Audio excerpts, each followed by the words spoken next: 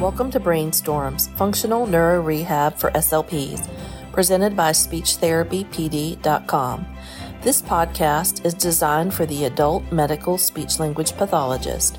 Most of our audience members work in settings such as acute care hospitals, private practice, outpatient hospital clinics, and inpatient rehabilitation hospitals.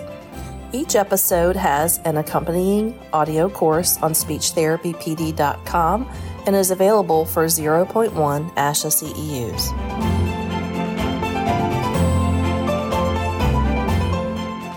The content of this course is based on the research and experience of the presenters. The listener is responsible for researching to determine if the information and skills taught are appropriate for their clients, students, or patients. SpeechTherapyPD.com does not necessarily endorse, recommend, or favor the information shared, nor any of the claims, opinions, statements, offers, or services made by the presenter. Hello and welcome everyone. My name is Renee Garrett, and I'm your SpeechTherapyPD.com podcast host for Brainstorms, Functional Neuro Rehab for SLPs. Before we get started, we have a few items to alert you to.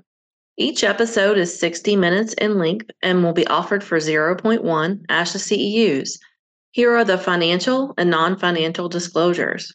Ed received an honorarium for his participation in this podcast from SpeechTherapyPD.com, and Ed has no non-financial disclosures to report. As the host of this podcast, I do receive financial reimbursement from SpeechTherapyPD.com. I'm also a paid employee of a private consulting firm in the Commonwealth of Virginia, as well as an adjunct instructor at Old Dominion University. I also, as my non-financial disclosure, I am the secretary for the Communication Disorders Foundation of Virginia. Tonight, we are joined by Ed Bice, MED, CCC-SLP. Ed is currently working as a clinical consultant for IOP Medical. He is the co-founder of Appalachian Zenith Training and Education Courses, Aztec. He has experience in various settings, including acute care, outpatient, home health, and skilled nursing. Ed has held various leadership positions, including a regional manager, vice president of clinical services, and chief operating officer. Ed has been a guest on national and international dysphagia podcasts, written articles concerning dysphagia and dysphagia-related topics for Dysphagia Cafe, and has numerous publications in peer-reviewed journals. Ed was an invited member of the committee that developed the Adult Dysphagia Practice Portal for the American Speech, Hearing, and Language Association. The document provides guidance to clinicians across the United States for assessing and treating adults with swallowing difficulties. He teaches an introductory and advanced swallowing course at the University of Maryland as adjunct faculty. Ed has served as an expert witness in court cases related to swallowing and swallowing disorders. He has been an invited speaker for universities, state, national, and international conventions on various topics in dysphagia. So without further ado, welcome, Ed, and thank you for being here. Hi, thanks so much for the invitation. Absolutely. So we'll go ahead and just jump right in. I know that you are a huge proponent of ethics and dysphagia, which I love because I think we talk about this so much in our field, but at the same time, there's so many sort of missing chunks that we know are in practice in a variety of settings, as we were kind of chatting about this before we got started tonight. So what would you say is a concern interrelating ethics and dysphagia? I think it's interesting that we, as speech-language pathologists, are required to take an ethics course. But typically when we take these courses on ethics, it's this general medical ethics course, right? Beneficence, malfeasance. And it's like, but we have this whole code of ethics that relates specifically to us as speech-language pathologists. And as I travel around talking about it, what I'm learning is very few people actually know what our specific code of ethics from the American Speech Language Hearing Association says and how that interfaces with, specifically from my perspective, the practice of dysphagia treatment. And so I will say the code of ethics from ASHA, by definition, in its own preamble, says that it sets the standard of care and that it is obligatory That word is used specifically in the ASHA Code of Ethics, meaning this is not optional. This is how you will practice.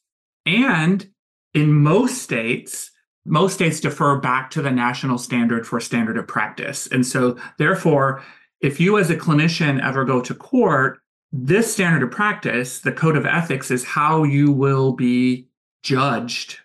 Mm-hmm. And so for me, it's like, how could you not know what this says?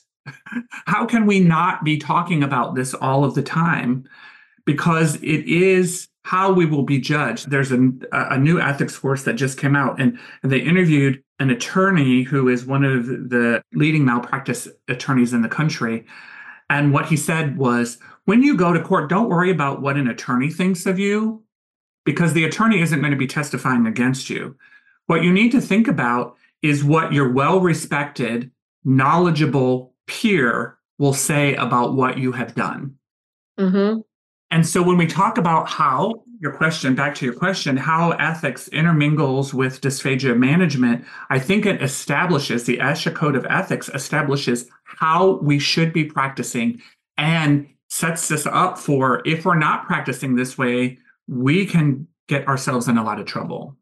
Yeah, that's a great point. And I think one of the things and I said this, I think it was last week to my students, one of the things that I have seen along the course of my career is people who are, I don't want to say misrepresenting themselves. I think maybe overconfident might be a better word in their skill set and their claimant of what they are able to do versus what they are truly ethically, and we'll talk about competence in a little bit, but ethically responsible to do, because it's clearly stated, if you are not knowledgeable, competent, if you haven't done the work, don't do the stuff, because they should balance, right? There should be a balance of what you've done to prepare yourself to be the person that your patient or your client gets the best treatment from. And if you're not, then just say you're not and refer. There's no shame in that, in my opinion. You should be referring to someone who is the resident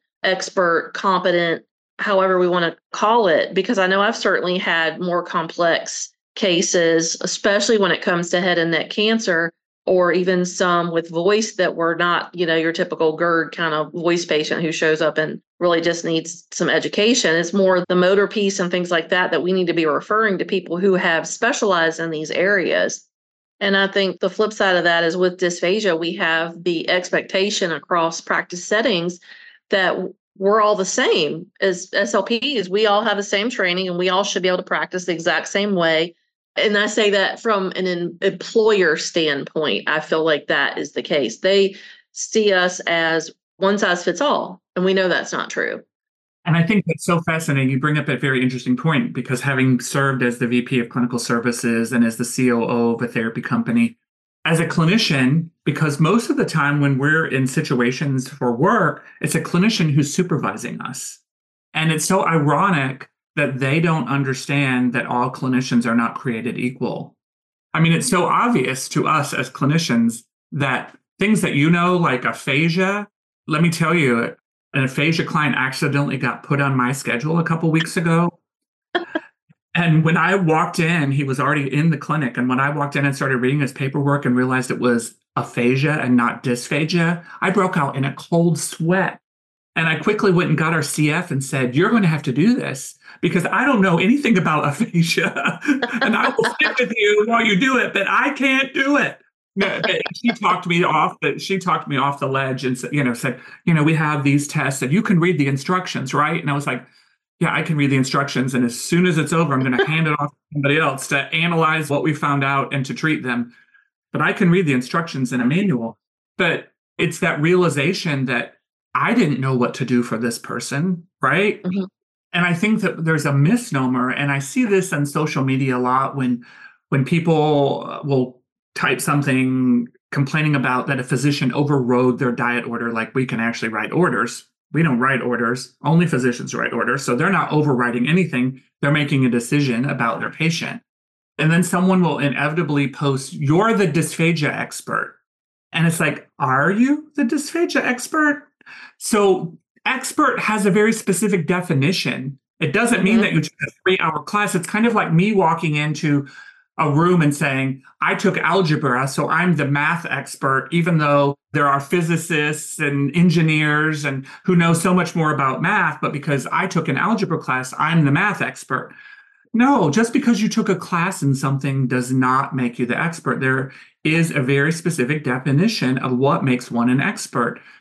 And so, again, like you were saying, misrepresenting our skills and saying that we have a level of knowledge that we don't have. Because I will tell you, there are very few people, because I only work in the world of dysphagia, so I don't know people in other areas, but there are very few people that I would call experts. I don't call myself an expert because that is a very high level of knowledge and a very high expectation to say of someone that they're an expert. So it's very fair to say, I may be the only one in the room who took a class in this. That's a true statement, right? I took a dysphagia course. No one else here did. Did I sleep through half of it? Did I make a B? Did I, I mean, there are certainly, you as an instructor and myself as an instructor, we know that there are certain levels, even from a student knowledge perspective. When we ask essay questions, we can read those questions and see which students really understand the material versus those that are just have a cursory view of the material. But they all get a CCC eventually after their name and have the possibility of treating people with swallowing disorders. And again, I have a totally biased view, but eating and drinking to me is one of the most important aspects of our lives because it impacts our psychosocial well-being. It impacts our ability to participate in culture, nutrition and hydration, which is the foundation of life. And so it impacts people in so many ways that it's not something to play with. And if you don't know, to be able to say, I don't know, but I also, on the other side, understand that there are people in companies who expect you to treat whatever comes your way. And so this is where you advocate for your patient and you are ethical by saying, I just don't know what to do with this person. And so you have options, get a mentor, network, find someone who can help you, or refer. And in most of these cases, I would say probably if you're in a skilled nursing facility, they're not going to let you refer out no matter what you do. So then it is incumbent upon you to network and find someone who can help you work through this case so that you're providing the care that needs to be provided to this person who's in a very vulnerable position. They're locked in this facility. You're the only person that is going to, that they're going to allow to interact with them related to this disorder. And so this person needs you to do more than just say, I don't know what to do and play games and watch them eat and not help them. Watch them eat. Also, most speech language pathologists are not mathologists is always what I tell the patient or my students too. Like, please don't ask me to math at 4:00. But I was in acute care for 10 years and thinking about some of the medically complex cases that, we did have multidisciplinary teams too. Like we were relying on the dietitian and maybe the physical therapist and the OT for a variety of things, from positioning to adaptive equipment to specific dietary needs. And we worked together. And there were a lot of times where I didn't know the answer. So those were my sources of making sure that the decisions, or I won't say decisions, the recommendations that I was making were sound based on these other pieces of the puzzle. And I think that's one of the things I feel like is an ethical concern that I see a lot of people not doing. And I don't know if it's fear of maybe feeling like you won't look as competent in front of your peers, but I feel like it's the opposite, because if you're asking the right questions, or even if you're asking the question that leads you to an answer you weren't anticipating, you're asking the question and you're going to those individualized pieces of the puzzle that present for the holistic care of the patient, because that's really what it's all about. Yeah, because we don't have, first of all, we're not medical professionals. We are allied health professionals, right? So we don't study the body the way that medical professionals do. And probably 5 people just hung up and left, but it's true. And dysphagia interacts with the pulmonary system, the GI system, the neurological system. And then we start talking about the oral microbiome and all of these systems that are so highly complex, and then they integrate together in some way. It's just not possible for us to understand this to the level that we need to understand it to inform our recommendations if they're going to be solid recommendations. And then when we talk about nutrition, we don't get training in nutrition. And when I say that to my patients, when they ask me questions about what they should eat, and I say, I have no training in nutrition, they're always very taken back. And this is a problem that we have been kind of forced into a silo, and we've allowed ourselves to get pushed into this situation where we're making these complex decisions related to many bodily systems that we don't know about.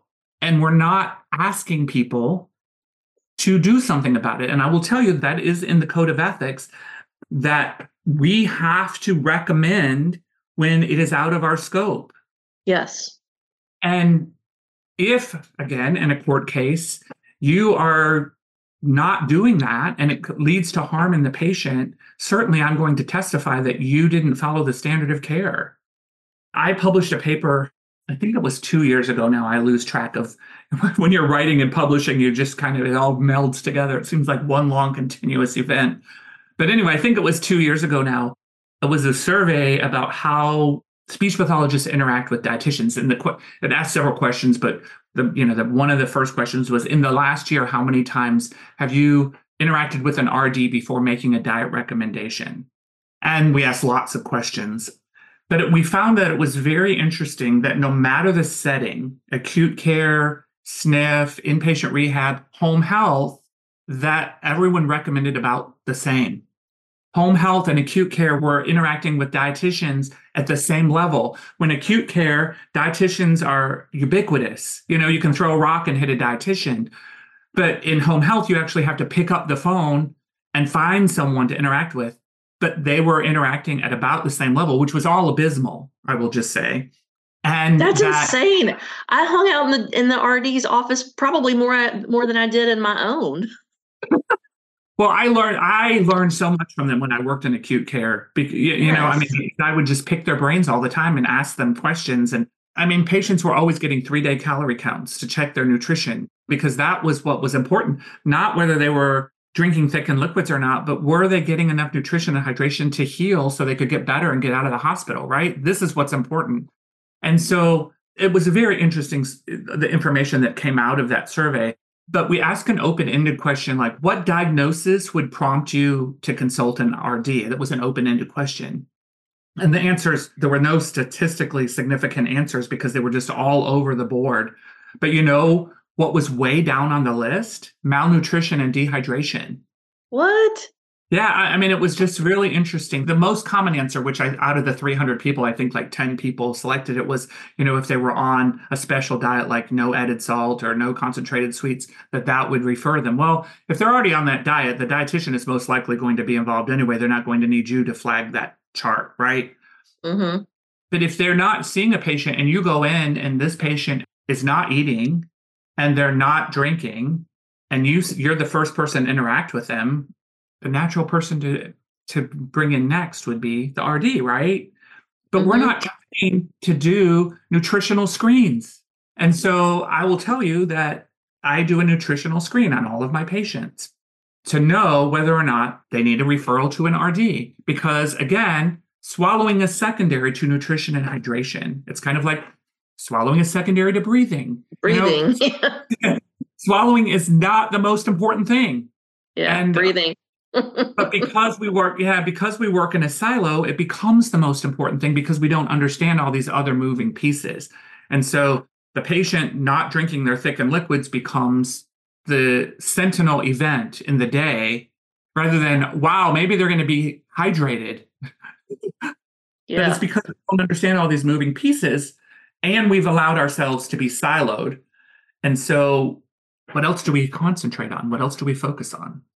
Yeah, that brings me to, and this is not a question we were going to discuss, but let's go back to this, we'll talk about the standard of care in a minute, but it brings me back to the folks who are still adamant that we trial thickened liquids at bedside with no imaging, and the folks that in acute care will not agree to keep a patient NPO. And because in the hospital that I worked in, and most of the hospitals in that same health system, depending on where you're located, you may not have access to modified barium over the weekend because the radiologist simply says, I'm not doing it. It's a weekend. I'm here to read the CTs and the MRIs, and that's it. Goodbye. Get out of my face. And so you may have a case where you see someone on a Saturday and you have to wait until Monday. And if there's concern for nutrition and hydration, then a lot of times the doctors would, ask me, do you think they should have a DOB hall for the weekend? And I would say, yeah, but I had someone I worked with who would say, absolutely not. I don't want to put the patient through that. And I'm like, well, do you want them to be dehydrated? They came in here looking like that already.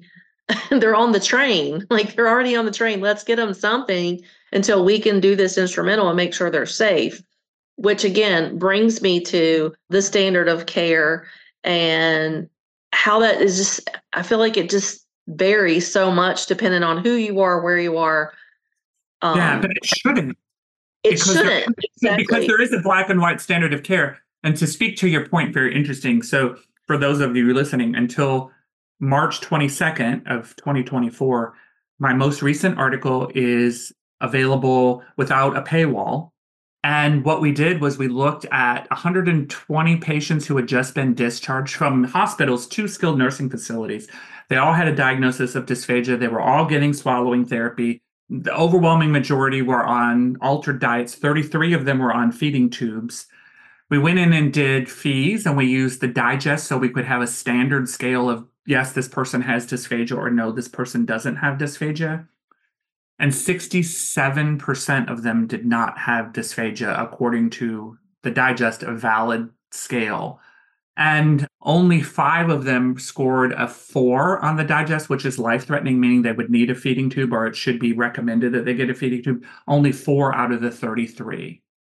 And so the lack of imaging, and I will put the onus a lot back on the acute care therapist, that they're discharging these people with this diagnosis to a level of care that doesn't have immediate access to imaging and who face a lot of administrative constraints getting imaging. And we need to work together as a unit better and not just focus on what's happening in our facility at our point in time, but be more focused on what's going to happen to this person when they leave my care, and make sure that they're getting the assessments that they need so that they're prepared for the next level of care. Yeah, and I will say, in 10 years in acute care, I really can honestly say I don't recall maybe one time, and it was more that they didn't think the patient was ready, whatever that means, for imaging. I don't think I ever had pushback from a physician for doing imaging. It was more I had to make sure radiology would accommodate if I wanted to do 6 studies in a day or 10 studies in a day, because I would rather, and I would always say, I'd rather we prove them wrong than we do nothing and we're wrong. Let's prove them wrong that you need to be NPO versus we do nothing and then we're wrong and you wind up back here.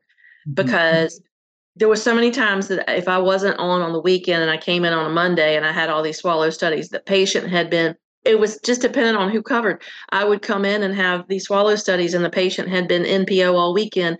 But if you looked at one, if there were a stroke workup, you looked at where the stroke was and you knew your neuroanatomy, you would know that's probably not someone with a true dysphagia unless they've got something else that was pre-morbid or something else happened along the way. Or 2, they would make someone NPO because they just didn't want to do the eval. The patient was out of the room. And now you've got this person who's been NPO all weekend. We do the swallow study and they're chug-a-lugging barium like I'm giving them a bourbon and Coke or something because, Virginia. And they're getting after it. They're using a straw, they're doing whatever. And I'm not stopping them because I want to see the natural element of what actually happens.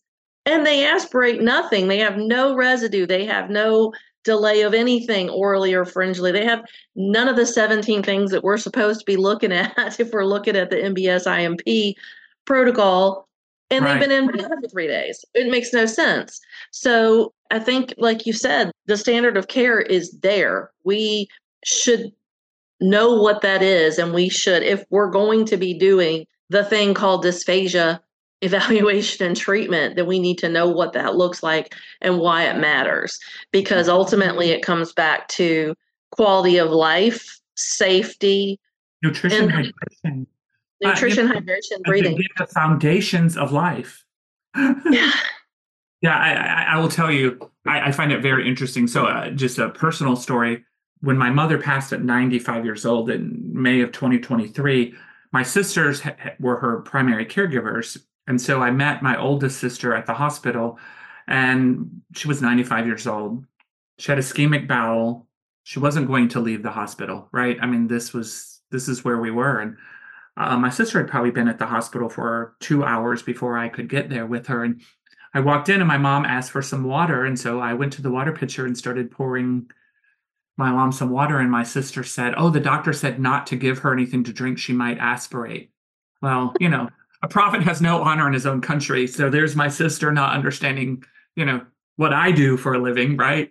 So I looked at her and I said, "I think I'll make this call." And when the doctor came in, I said, "So let me understand this.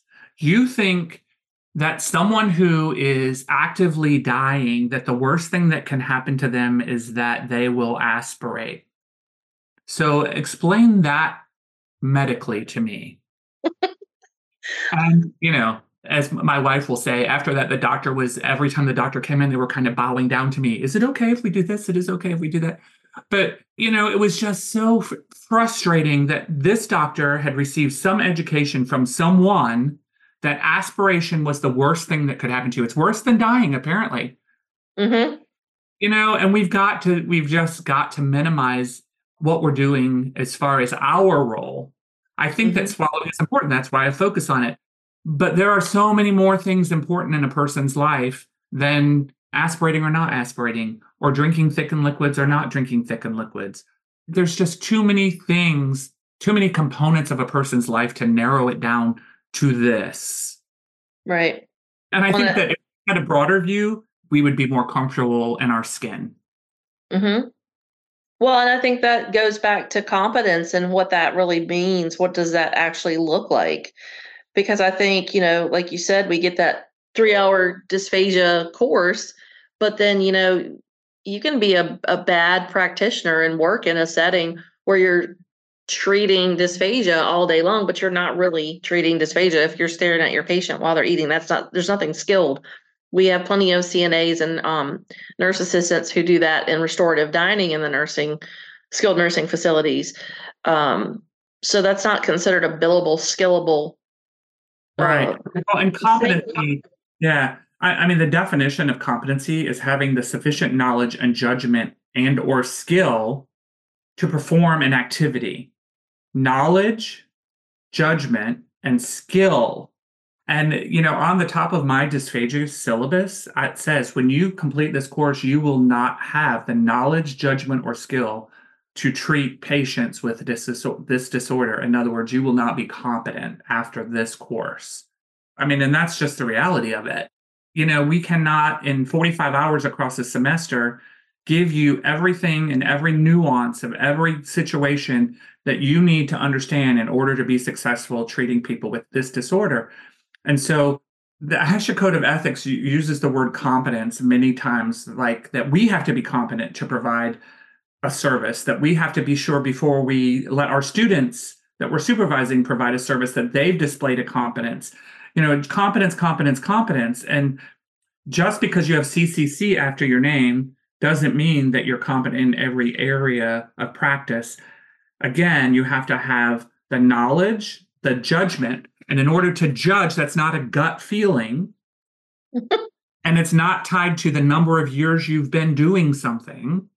Right. Because you can do something wrong for a long time. Mm-hmm. So judgment has to be based in facts. So I know this and this and this to be true. And I see this and this and this happening. And so I'm basing my judgment on information and knowledge that I've acquired, not just on a gut feeling. which I feel so many times when people say, well, your clinical judgment, they're referring to this notion that they have. No, your clinical judgment has to be steeped in a sound process of decision making and skill. So you have enough practice and you have enough information to actually implement what you know and what you've judged to be true. And now you have the skill to put that into practice. That's a pretty high standard. Mm-hmm. It always makes me think, I'm like you, I like a personal story or a real case. There was a case I was working on a few years ago. This is pre-pandemic. And this particular gentleman had been a patient in the hospital before, but he was obese. And this last time, one of the last times he was at the hospital with us, had a trach, and it was a new trach. And he'd been in ICU for probably 2-3 weeks. And he moved to our step-down unit. Some people call it intermediary care. I know they have a bunch of names for it now. We called it step down.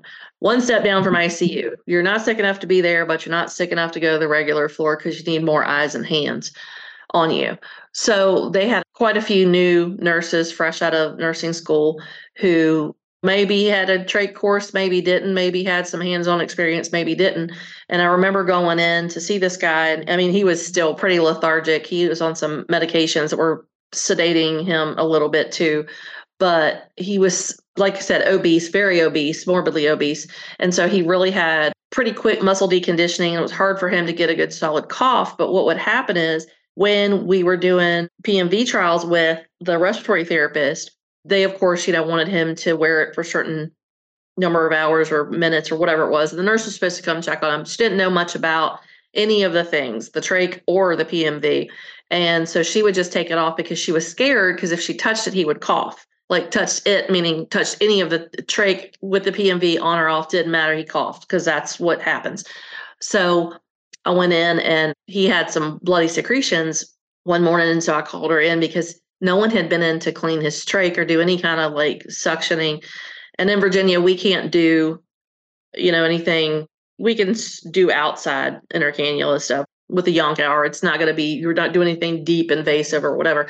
And so I called her in and she was like, well, I just don't know how to do this. And I'm going to have to call respiratory. And I was like, that for you, this is a great learning opportunity. So yes, if you want to learn how you can help your patient when they look like they're on the train to mucus plug because they haven't been suctioned at all this whole shift, the way to do that is, yes, call the respiratory therapist. I'll even stay in here with you and help you understand why this is important to his speech, to his swallowing, to his recovery, for him to be able to breathe without all of this other extra stuff is unnecessary. And she was looking at me like I was crazy. And I was like, listen, I'm here to help you. I don't want you to feel like you're coming in this room and you're just not going to do something because you don't know how. You have to ask the questions and be okay with asking the questions. It's okay to say, I'm not 100% competent or 100% whatever it is. I need to know more. Who can I call? Who can I bring with me? Who can help me learn this piece of information I need? Because when I was a student, we had trach patients in the skilled nursing facility and we didn't have a respiratory therapist. Yeah. And I think that I'm not sure when it became problematic to ask questions outside of social media. I mean, like people feel very comfortable there because they have anonymity. They're not seeing people face to face. And it's like, why are you asking this question in your facility? Mm-hmm. Why are you coming to social media where you can't vet what people know and don't know, and who really advice you should take and whose advice you should never take? You don't know. These are just all rando people, and you know nothing about nothing about their competence or skill level or judgment. And if you ask a question, you're going to get answers. But I will tell you, this week I encountered a patient that I had to ask questions about to my colleagues who know more about this particular disorder that this patient had than I do. And it's like, I'm happy to ask questions because at the end of the day, my job isn't to protect myself, it's to help my patient. Right. That's my job. And so if I have to show my own ignorance, in order to get the patient help, then so be it. That's what I do. And yes, I actually had to get help this week from someone else that I know knows more about this than I do. And so I think that we need to develop those kind of communities in advance and not wait until we have a problem, but develop a network, whether skilled nursing facility therapists are often the only one. Create a band of other clinicians who are in your situation that maybe have a Zoom meeting once a month so that you get to know each other and that you can network and ask each other questions and problem solve together.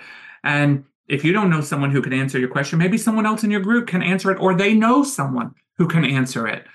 Create a community for yourself to promote your own learning for the benefit of you and your patients. Right. I think that's a really good plan.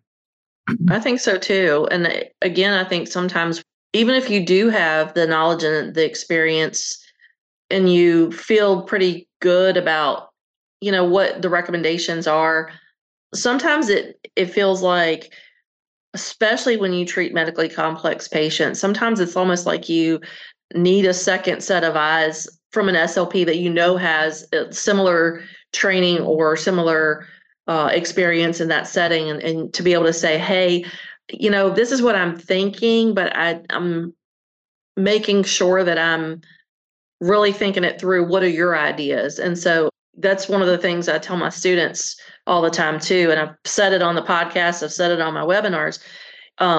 You may not want to go have coffee or a glass of wine with this person that you're in school with right now. Therapy world is small. You might think it's not, but how many times have you encountered someone who knew you, or you went to school with, or you went to this training with, and now you're sitting across the table and they're interviewing you, or you're interviewing them for a job. And maybe you don't like each other to go hang out, but professionally, you need to know who this person is, what their level of expertise is, and keep that professional relationship and don't burn bridges. Because you never know. I mean, you really don't. Know.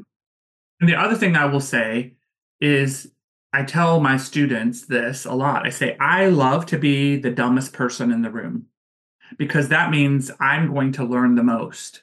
And I don't mind exposing what I know and what I don't know. I'm very comfortable with the parameters of what I know. And someone who was a guiding force in my career once said to me, who was notoriously considered to be a difficult individual, and that people thought this person was very difficult to get along with. She said, one of the reasons I like you is because you're not afraid to say what you don't know.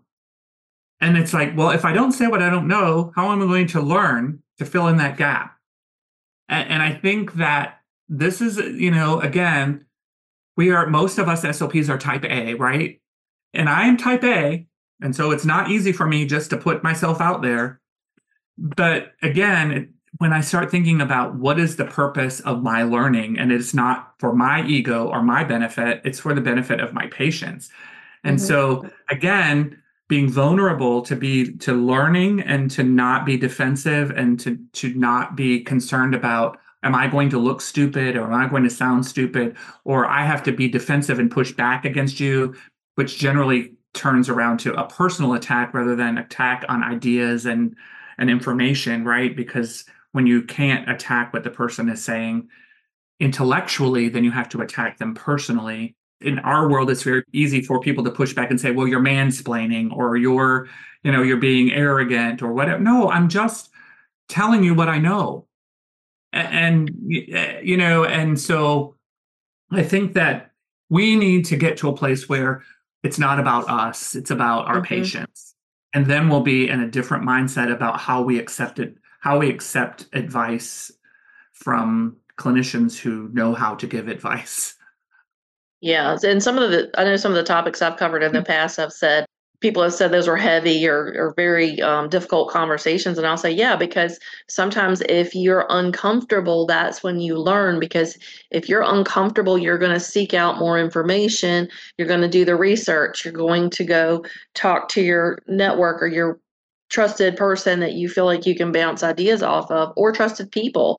And I think that, again, we're sort of reiterating the same thing, just using different semantics. And just for a pressure check, I want to tell everyone, if you go to the ASHA Code of Ethics, all you have to do is Google ASHA Code of Ethics. It will come up.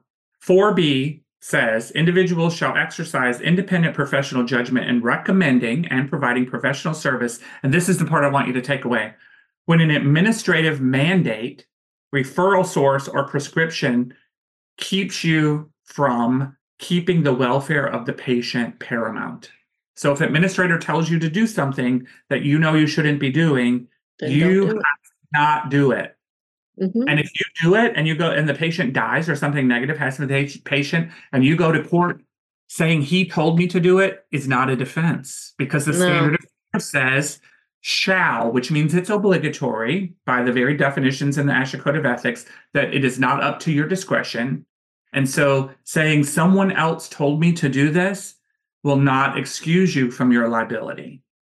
Yeah, and I think that's a good way of bringing it back to what that looks like for clinicians that are treating dysphagia, and what that standard of care, requiring informed consent. Because we talk about this a lot. We talk about informed consent a lot, but a lot of people think they know what it means, but I don't think they really know what it means.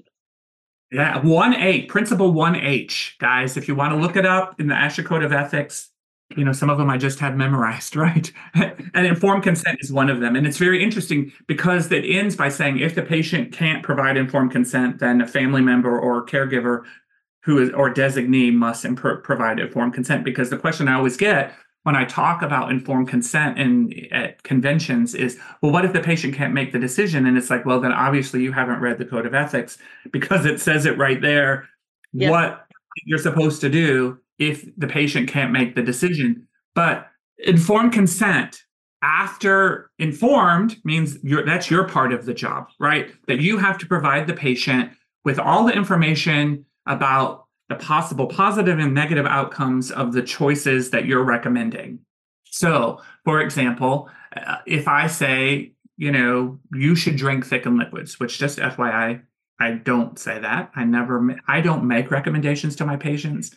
I educate them about their possible choices, and I say there are no good choices. And so what would you like to do? And I know that blows people's minds because that I don't make recommendations. But if I knew that the answer, if there was a good answer, if there was something that I knew would help the patient, I would tell them. But we know from research that when it comes to thickened liquids and diets, there are no good answers. And so we don't know what to tell them. And so in a case where we don't know what to tell, where there is no good answer, telling them that there is a good answer is really not okay. It's really coercive. So I say, so we did the study, and when you drink this glue, it doesn't go to your lungs. Here's the bad part about the glue. It doesn't taste good. It's not going to, probably isn't going to quench your thirst. It could cause you to become dehydrated. It could interfere with your glucose levels. It could, when you become dehydrated, you could become confused, and you could fall. On and on and on. And then you still could get pneumonia. And here's thin liquid. So if you continue to drink this, you'll probably cough, and that may make you uncomfortable that you're coughing. It could eventually cause pneumonia if it goes to your lungs, and on and on. And you explain all of those things. And then you say, what would you like to do? That's informed consent. Mm-hmm. I think you should do this. That's coercion. Mm-hmm. But your job is to provide the education and information in a balanced view that doesn't sway the patient one way or the other, in the case that there is no good answer, which diets, we know there is no good answer, even though we know that that is the number one recommendation that SLPs make to people with dysphagia. And the same with diets. So you could eat this regular food and you could choke. Okay. You could eat this pureed food and you may not be interested in it because it looks bad. It has fewer calories. It has less protein. Your wounds may not heal if you eat this food rather than that food. Again, there's no good choice because there are possible negative and positive consequences. And notice I'm not using the word risk. Notice I'm not using that because we can't quantify risk. And it's a fear-based words that we need to remove from our vocabulary. There are possible positive consequences and negative consequences of every choice. That's balanced. That's, to say possible negative and possible positive. That's balanced. It's not fear-based. It's not coercive. If I start saying safety and risk, all these fear-based words, oh, well, if I do this, I'm not going to be safe. If I do this, I'm at risk for not being safe. Those don't present a balanced view, in my opinion. Negative, positive, those are opposites. Those are measurable. They're balanced. When we use those words, we're being fairly objective. And so those are the words that I choose to use to try to present a balanced view. But yes, Principle 1H says that we shall obtain informed consent from our patients before proceeding with anything, any kind of treatment, any kind of assessment, and diets are treatment, just FYI, and that's been held up in the courts. And so, yes, the diets are informed consent before putting quote unquote a patient on a diet is required by our ethics and by federal law. And so again, and I will tell you, the last court case I did, actually, the attorney for the defendant said, so because it was about a patient who choked to death. So if this patient chose to eat regular food and choke to death, you would be okay with that? And I said, well, I'm never okay with someone choking to death, but both legally and ethically, if they made that decision, then I don't have anything to say about it. That was their choice. They're an independent adult just like I am. And so, yeah, do I want them to choke to death? No. But after they make their decision, do I need to be judging them? No. That's what they decided, and this was the outcome, and okay. Yeah. And oftentimes, with patients with progressive neurological disorders, or even our patients who are head and neck cancer survivors who maybe have some, outliers from their treatment, like lymphedema or trismus, or fibrosis, they make a choice. They want to eat because they know that they've, for all intents and purposes, beaten the cancer, or in the case of progressive neurological disease, they're more interested in their quality of life, their ability, as you mentioned, psychosocial interaction with their family, holidays, friends. They make a choice to eat what they want. And who am I to tell them not to? I can say, we've got to get rid of this judgment zone, right? Yeah. We've got to say, that there is a good choice and a bad choice. I think when we come to the place where we realize that we have 50 years of research and we have no definitive evidence that altering diets changes long-term outcomes, and when we wrap our head around that, then we can give up this judgment zone of, I know what's right for you and I know what's best for you, and legally that protects you. And ethically, it protects you, and it frees you up from so much. Now, what I will say is you can't go back to your facility tomorrow morning and say, okay, well, I'm not doing diets and liquids anymore. Because we, as speech pathologists, have done such a good sell job that, one, we know what diets people should be on when it's totally subjective. And when we ask 5 SLPs to make these decisions, they make 5 different decisions. There's nothing objective about it. It's totally subjective. But we have sold it so well that now it's ingrained in the fabric of our healthcare system. And so it's going to be baby steps. It's going to be starting conversations of, well, there really is no evidence for thickened liquids, or that there's lots of negative cons with the people in charge, the director of nursing, or whoever is in charge clinically, and the chief medical officer. I find it very interesting and start this conversation and begin this dialogue that is going to start inching you closer to this place. When I said this the other day to someone else, we're always moving. We're in our profession, we're not static. And we have to decide which direction we're moving in, farther away from reality and our goals, or closer to reality and our goals, because we're always moving. And I think that, again, this is one of those things where you can't just go back and stomp your feet and fold your arms and tell people how you're going to do it. It's something that's going to take a culture change. And so it's going to be one step at a time, one article at a time, one discussion at a time, until you get to this point where everyone's on the same page about what we really know about the interface of swallowing and diets and liquids. Because how many times have you heard, from another professional, but I was told thicker is better, or everyone should be tucking their chin. Doctors. I had a doctor stop Yes. me when I was working on a weekend rotation in the hospital. Lady who had her fifth stroke, and I went in and she had been on thickened liquids previously, and she wouldn't drink them, and she wasn't interested in drinking them. She failed the Yale. I'm sure she was aspirating. She didn't want thickened liquids, and so I didn't recommend them. And the doctor said to me after she read my review, "We typically put people like this on thickened liquids." Well, what does that even mean, for one thing? And and I said back to her, the good news is you're the doctor and you can do whatever you want. But the patient doesn't want thickened liquids, and I'm advocating on behalf of the patient.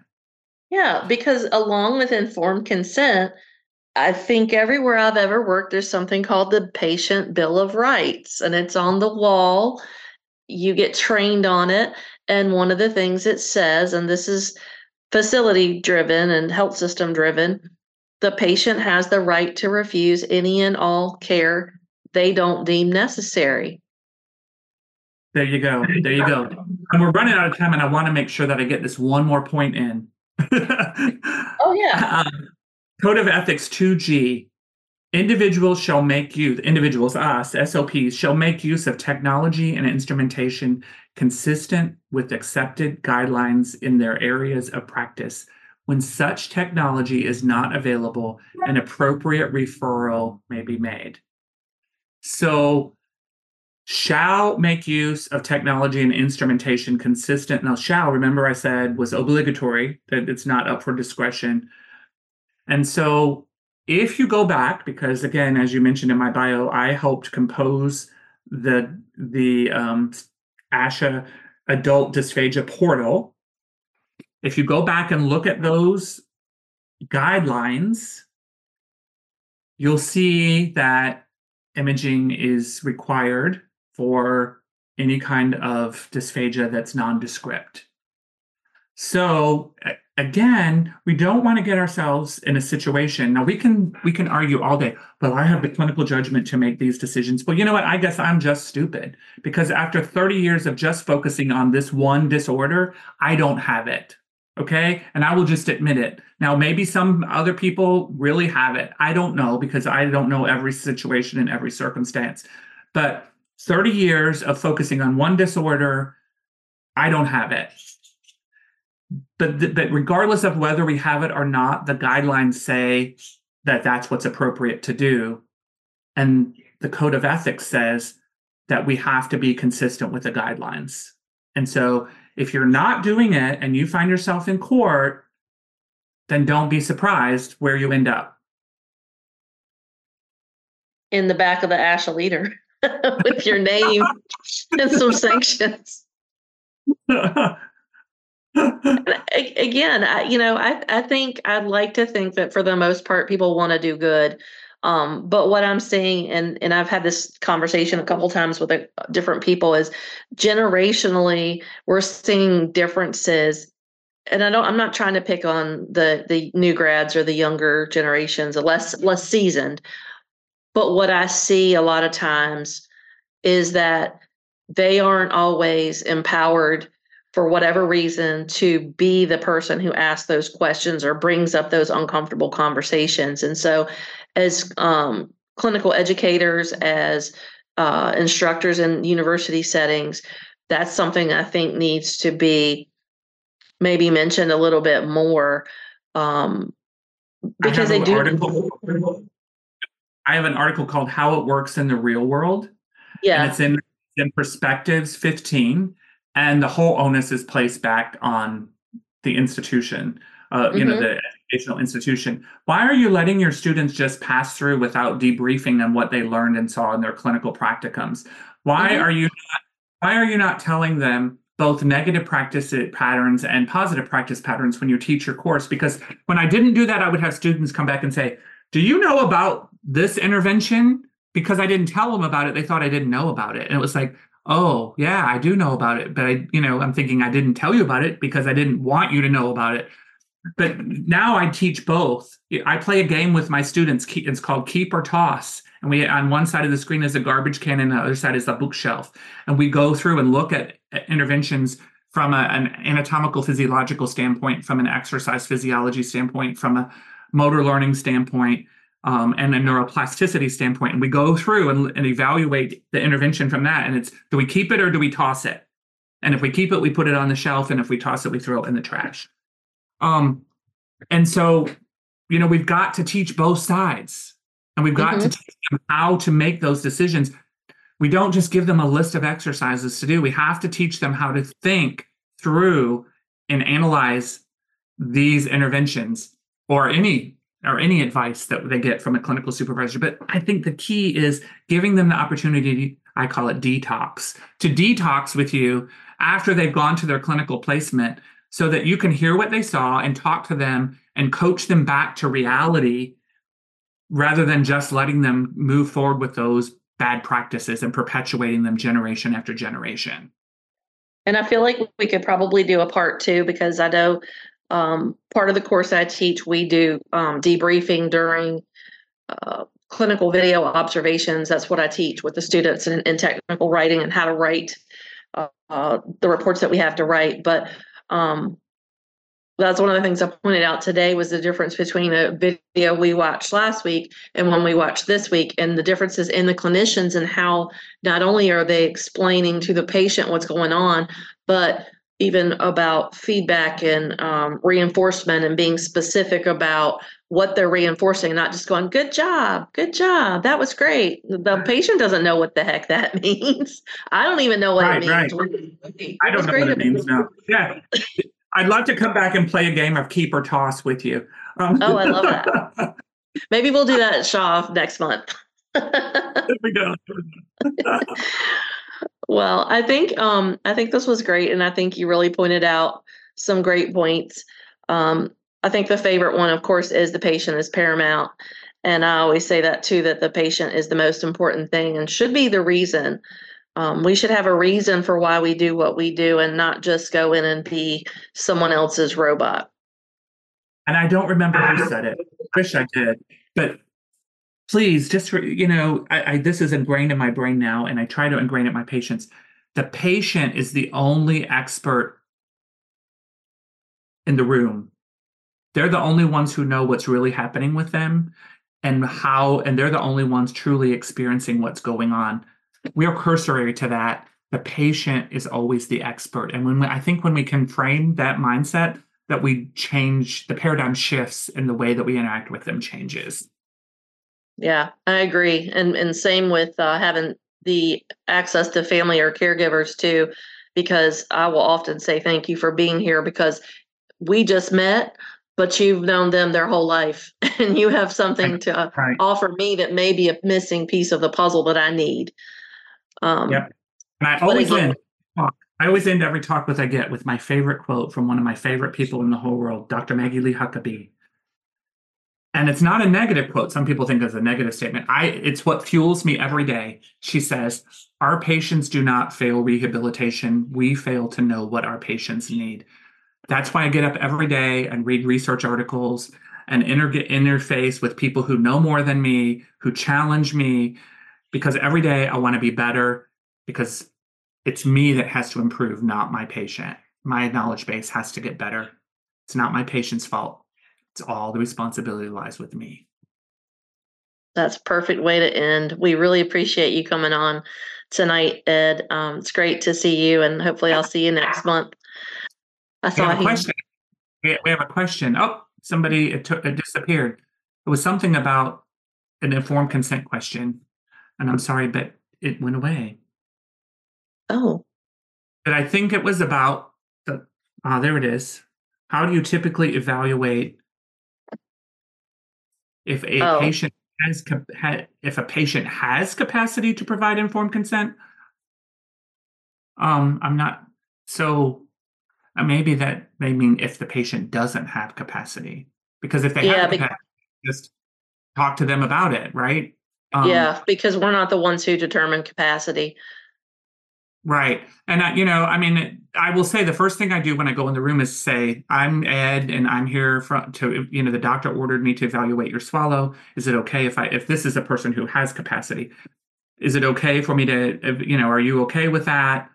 And then even before I touch them, I say, can I put my hands on you to feel your neck? Every move that I make, I'm getting permission to do because it's their body and it's their decisions. If they say, no, I'm not interested, then I say, okay, well, the doctor really wants, I might do 2 or 3 statements to see if I can persuade them to move forward. But if they say no, ultimately, then I say, okay, well, if you decide, change your mind, or if you start coughing or having problems, then, just tell your nurse to contact me. We can always revisit. Yeah. Happy to come back. Same. Yeah, but if they don't have the capacity, then again, whoever is making decisions for that patient makes the decisions, and that's never me. Right. Thanks for asking the question. I hope we answered it. I think so. Well, thank you again, Ed, for being here, and we look forward to seeing you again. Yep. Thanks, Renee. You have a great evening. You too. If you have indicated that you are part of the ASHA registry and entered both your ASHA number and a complete address in your account profile prior to the course completion, we will submit earned CEUs to ASHA. Please allow 1 to 2 months from the completion date for your CEUs to be reflected on your ASHA transcript. Thank you for joining us at today's podcast. Remember to go to speechtherapypd.com to learn more about earning ASHA CEUs. We appreciate your positive reviews and support and would love for you to write a quick review and subscribe.